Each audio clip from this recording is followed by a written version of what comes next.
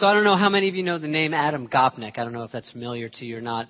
For years, I actually wasn't all that familiar with him. He's a staff writer for the New Yorker magazine. And then I read an article he did once about how geography and architecture sort of influence the identity of a city. And I read what I think is my single most favorite sentence that I've ever read. It's just simple and elegant. I'm going to read it to you now.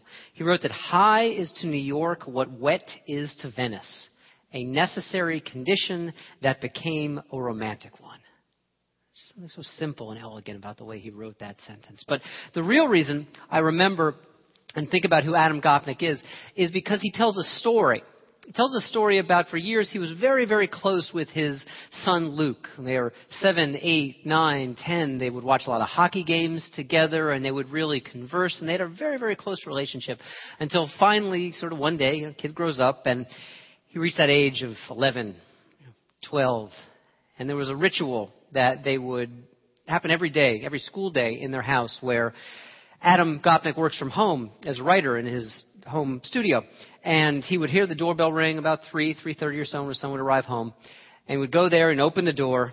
And he would say, like the worst kind of enthusiasm you can really have for a preteen. Hey, Luke, what's up? How's your day, buddy? Slam the door to his bedroom. That's it. No more communication. Every day it was the same thing. Hey, Luke, what's up, buddy? Shrug. Nothing. Until one day, Adam Gopnik was sitting, writing on his computer, and he saw this little thing pop up from this software that he had never experienced before. He wondered if he had a virus or something. And it was his son IMing him, instant messaging him. Hey, Dad, what's up? And, first Adam Gopnik was stunned. He said, not much, son. What's up with you? Not much. Back and forth they went. And actually, this started a communication between them where every day the same thing. He would ask him what's up when he would come to the door, get absolutely nothing. He would go into his room, shut the door, and then his son would immediately start to eye him again. And they carried on this great relationship. It was the first time they really had communicated. And Adam Gopnik became so sort of, conversant in online or tech speak. He learned that, BRB means be right back. He learned that GTG means got to go. And he learned that LOL, of course, meant lots of love.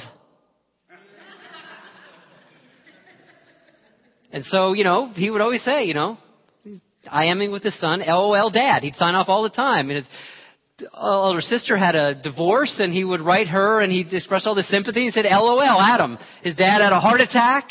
Dad, I hope you're feeling better. LOL, Adam. And on and on and on it went. LOL, lots of love. Of course, that's what it means. Until one day he was waiting for a flight in a commuter lounge in LaGuardia Airport, New York City. And he was IMing with his son Luke again. And he was saying, Luke, I hate to go away. I hate to leave you. It's part of just what being an adult is about. And I do this and I travel so much so that I can really support you and I can help to support our family. And he was feeling really bad. And so he said these things and he signed up, of course, LOL. Lots of love. LOL. And Luke shot back, Dad, what do you think LOL means? And he typed in, I am, lots of love.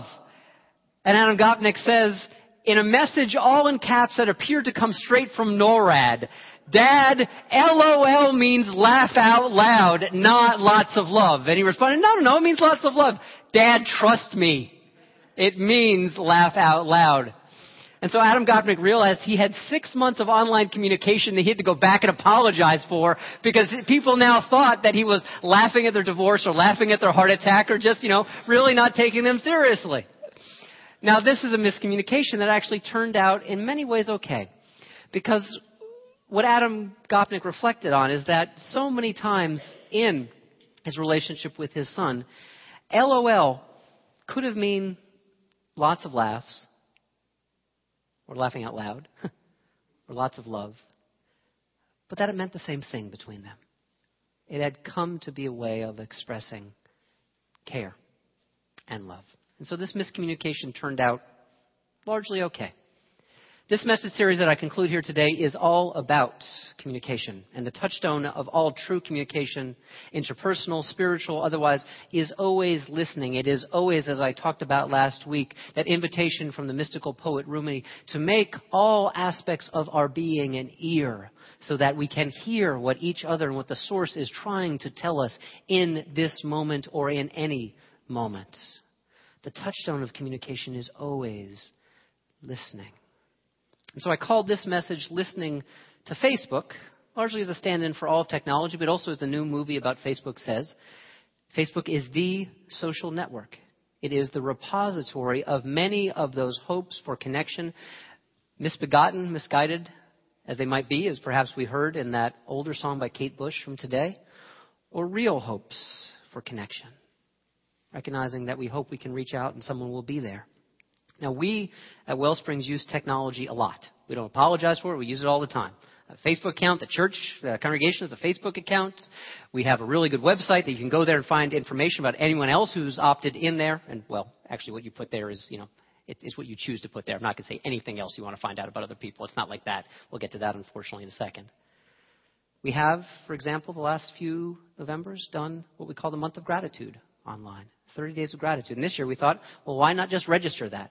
So you can actually go to 30daysofgratitude.com and you'll be taken right to our website for our online 30-day gratitude practice this November.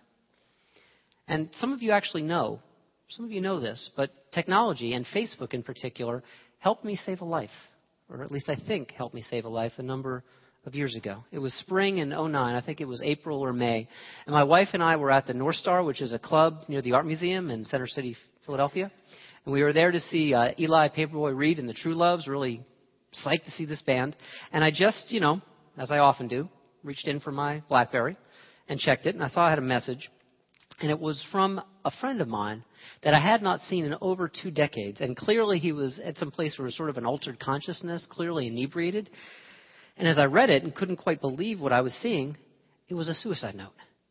He said that he was reaching out to me, one of the last people he had had a real good connection with years ago. And I said, oh, my God. And I immediately answered him back. And he said, I don't want you to get in touch with me. I don't want that. I just wanted to say goodbye. So we left the club. And then, because of technology, an hour and a half later, we were actually able to track him down.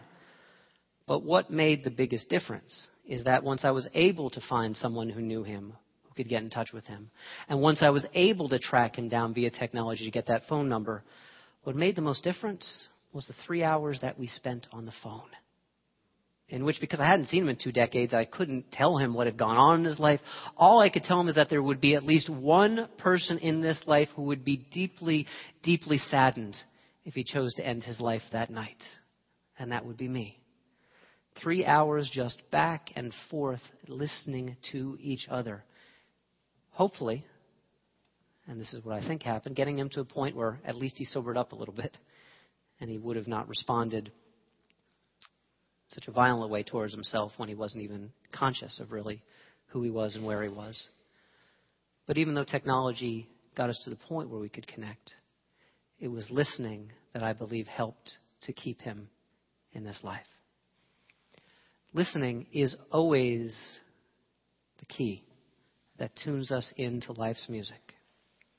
Technology is a challenge to that. Not something that eliminates our ability to listen, but it is a challenge. Now, any new technological advance is always a challenge to how we listen, how we communicate with each other. A number of years ago, I saw a story that was about an African village in which the women for generations had been walking from that village to several miles outside of town to a well where they got water. And because they could only carry so much water in their pails every day, they had to do this 5 times a day. As they went back and forth, they had developed a culture of storytelling, of getting to know each other, of relating what was going on during that day. Technological advance happened, and they were actually able to get the water piped directly from the well into the village, very rudimentary plumbing. It changed their lives remarkably for the better. But it also changed those hours that they had every day to communicate with each other, to tell the stories of their lives. And so as materially their lives got better, and they didn't want to go back to the place without that water in their village, they recognized that they weren't listening to each other any longer. This challenge to listen, especially in the midst of technological advance, especially in a wired and a wireless world, brings to mind what Thoreau said in his own time of technological advance, in his final words, in his great invitation to intentional living, Walden. He said, we must learn to keep ourselves awake, not by mechanical means, but by the infinite expectation of the dawn, which never forsakes us, even in our soundest sleep. What Thoreau was talking about and what his invitation was towards was real, honest-to-God intimacy with this universe. Not divided attention. Not wishing we were somewhere else, but to be right here, right now, in such a way that we are able to experience what it means to be intimately connected to that which is bigger than ourselves, and yet also welcomes us home in a way. This challenge in the technological age is very acute. There's a psychological journal called Psychopathology, and it said there may be a correlation, there may be a causation, but there's definitely a relationship between the amount of time that someone spends online and their degree in which they experience depression or anxiety. The higher the amount of time that you spend online, the greater the depressive symptoms. Now again, they couldn't say, is there a correlation? Does one just go along with each other, or does one actually cause the other?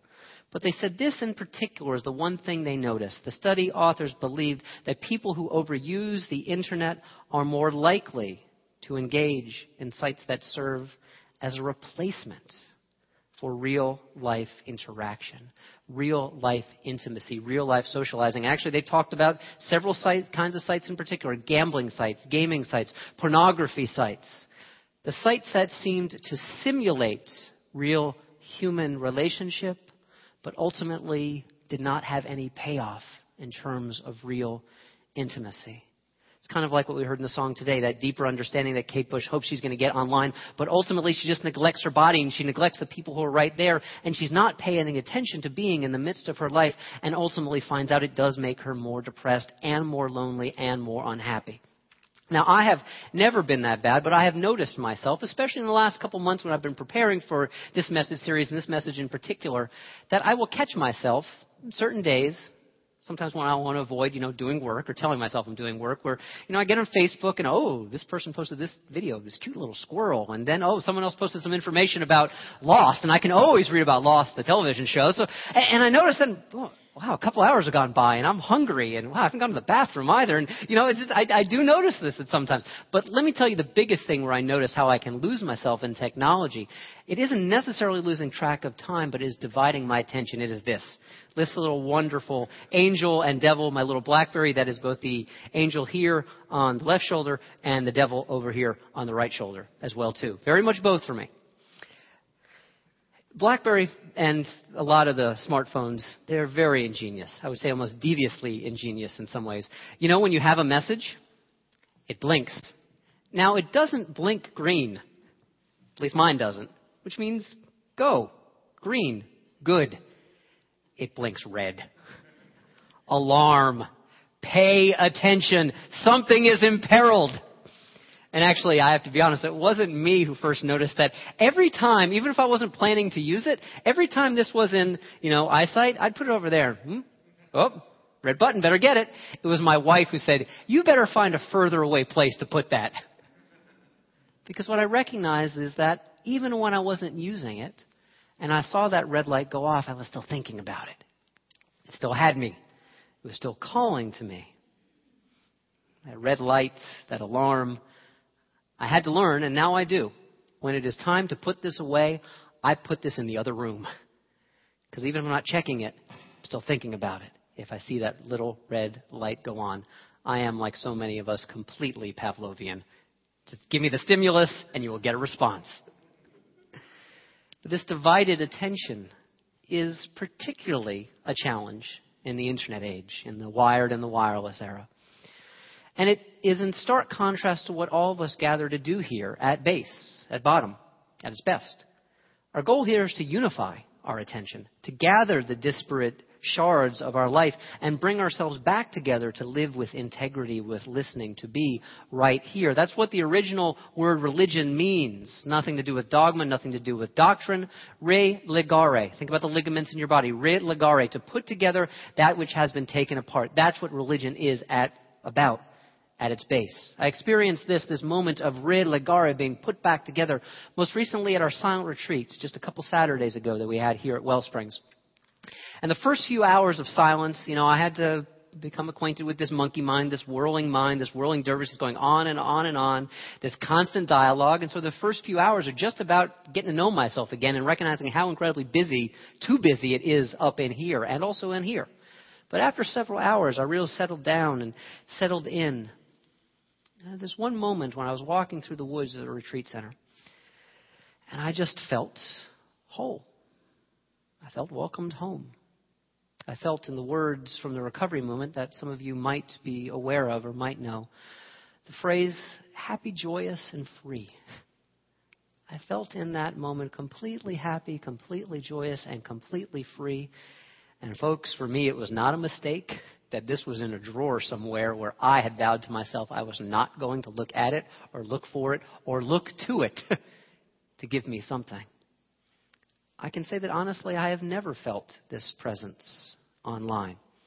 Now, I'm not always driven to distraction online, and I don't assume you are either.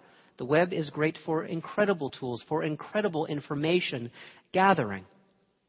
But that's why we did the drama today. It is so easy to divide our lives, to divide our attention, to divide our families by always wanting to be somewhere else and driven to distraction. It didn't start with the internet age, but the risks have been heightened. The risk of divided attention is that we truly do divide ourselves and we stop listening. Neurologically, we cannot multitask. We are not hardwired to multitask. Now, the irony of how I know this, all the reputable neurologists have read about this, all the people studying neuroscience, I, of course, have read all these studies online. So that irony aside, we're not hardwired to multitask. We're just not. I had a supervisor during my summer chaplaincy that I did years ago, and every meeting he was in, he was training us how to listen, how to have a unified attention. Every meeting that he was in, he would bring paper and colored pencils, and he would just doodle and doodle and doodle. And perhaps because he was the position of authority and held ultimate authority over us, he was going to write our evaluations finally. We didn't push back, but he would always say, I'm listening, I'm listening. He wasn't. He had divided his attention. He was not present. He was not there. And with these things or computers or whatever your technology of choice is, the risk is heightened because these things can promise such amazing instant gratification, such amazing instant access to information. And who wants to be bored when you can have the world at your thumbs?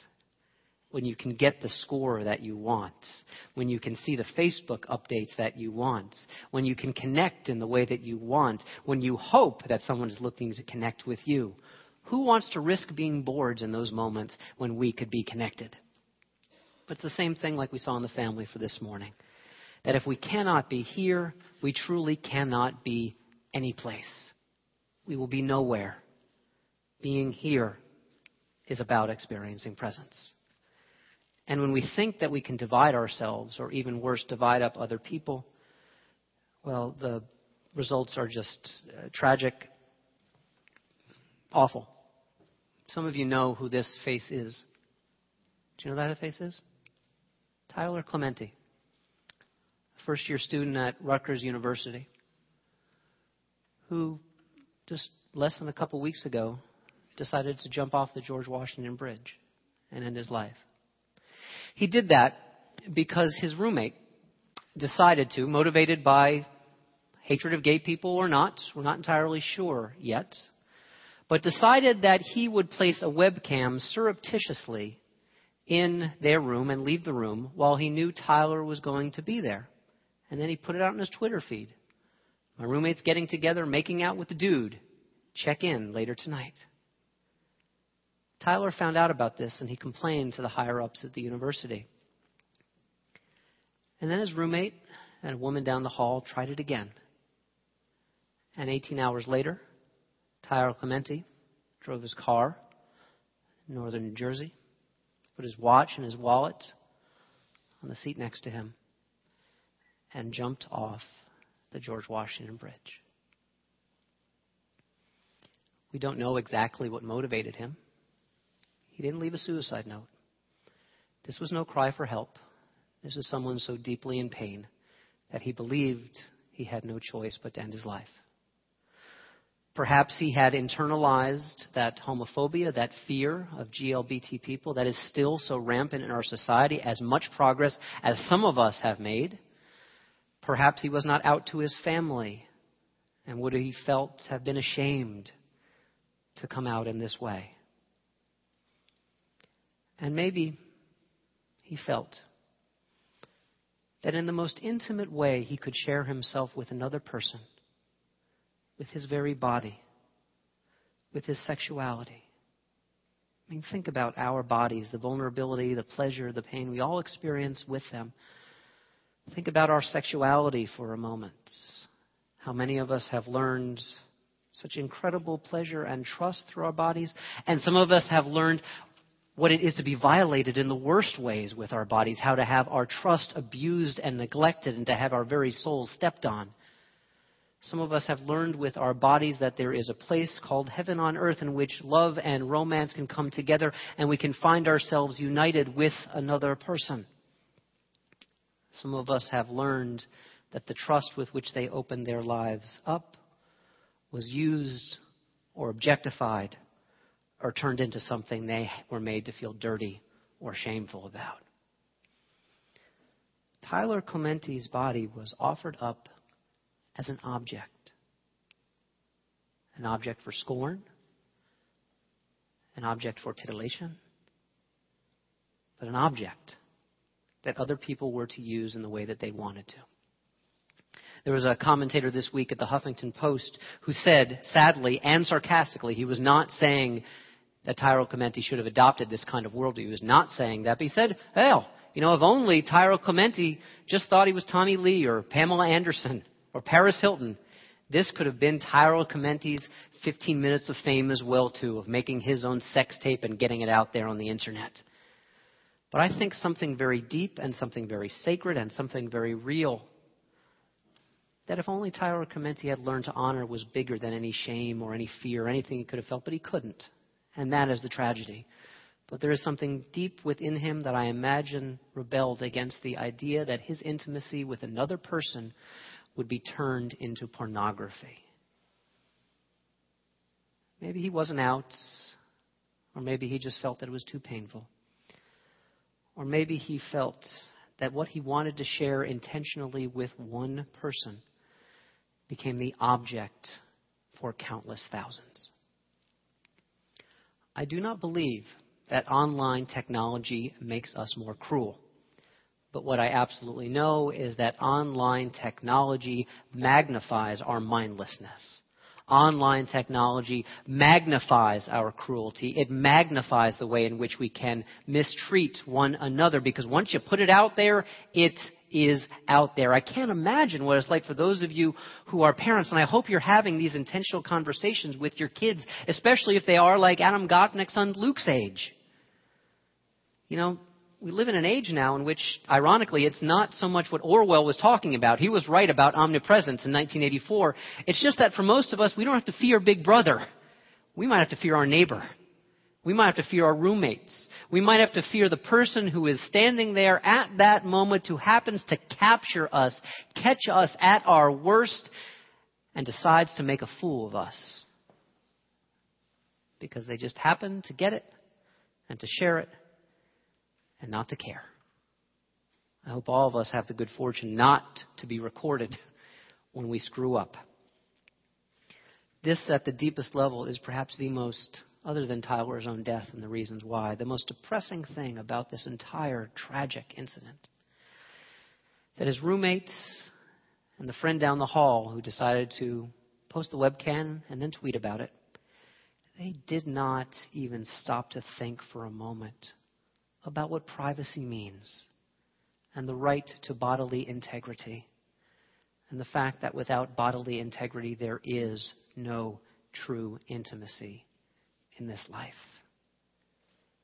That's disgusting. It used to be, and I think it still is, and perhaps some of you have this fear. It's right up there with snakes and spiders. The fear of public speaking. You say, well, I can say that to one or two people, but I can't imagine, getting up and saying it in front of hundreds of people. It's almost like in the Facebook era, there's a little bit of reversal going on, which is that some people have no problem telling the most intimate details of their lives to potentially hundreds of people and have to have that to pass on to hundreds of other people. But it would be hard to imagine them saying that same thing to just one person, looking them in the face and communicating with intimacy and vulnerability and everything that real communication requires. Real communication requires embodiment, and it requires intimacy, and it requires trust, and it requires risk. a younger relative of mine who's incredibly bright, incredibly well-spoken, very insightful. Right now he's reading Beowulf, as I think so many of us had to, if you remember that when you had to read Beowulf. And this was his post, one of his posts the last couple weeks, Hrothgar, you asshole. Now, actually, I remembered Beowulf Hrothgar was sort of a good guy, so I could disagree with him about his literary criticism. And it's not the bad word that offends me. I mean, if you've been around here for a while, you know that, every once in a while I let a little curse drop. But it's that sense that this is the most we heard about him, about how he felt about Beowulf. Hrothgar, you asshole. Come on, dude. I mean, you're more insightful than that if you wanted to say something. But that's the sense, this is what people are getting from him. And so I think, especially if you have kids and you're talking to them about how they can have a mindful online presence, is before they post anything. Before they post anything. Actually, I've had these conversations with my wife. These words have left my mouth intentionally.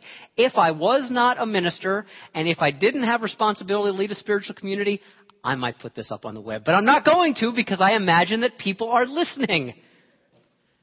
I encourage all of us, especially kids, before you put something else, try and put yourself in the place of being one of those imaginary listeners and asking yourself, how might this sound?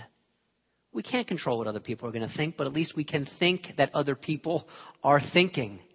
And through our words, what we put out there, people form an impression of us. And we might just ask ourselves, what we're about to say to hundreds, would we say to one person, and really, truly mean it?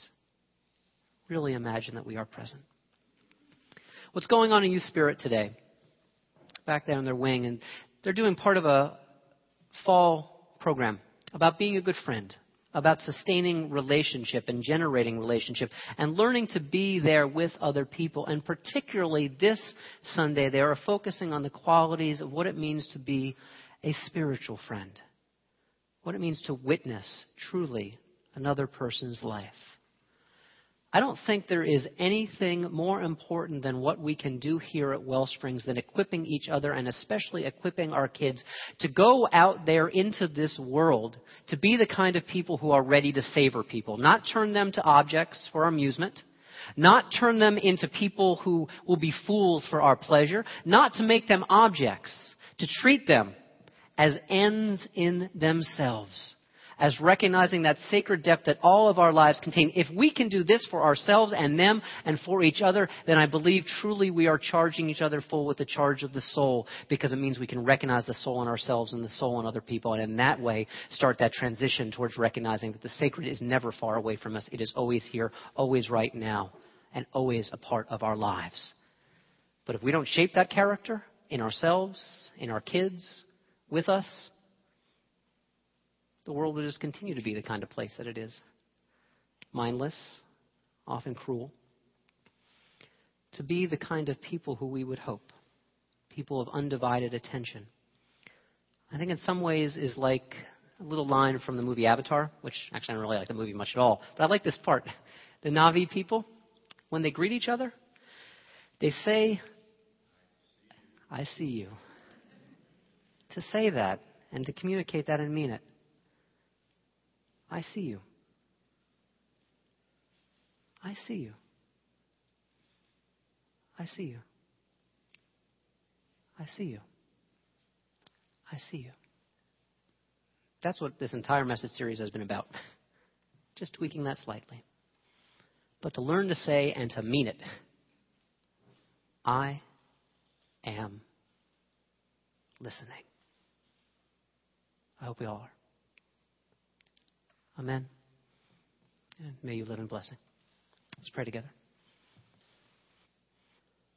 Spirit, source of being, God of our heart's deepest yearning,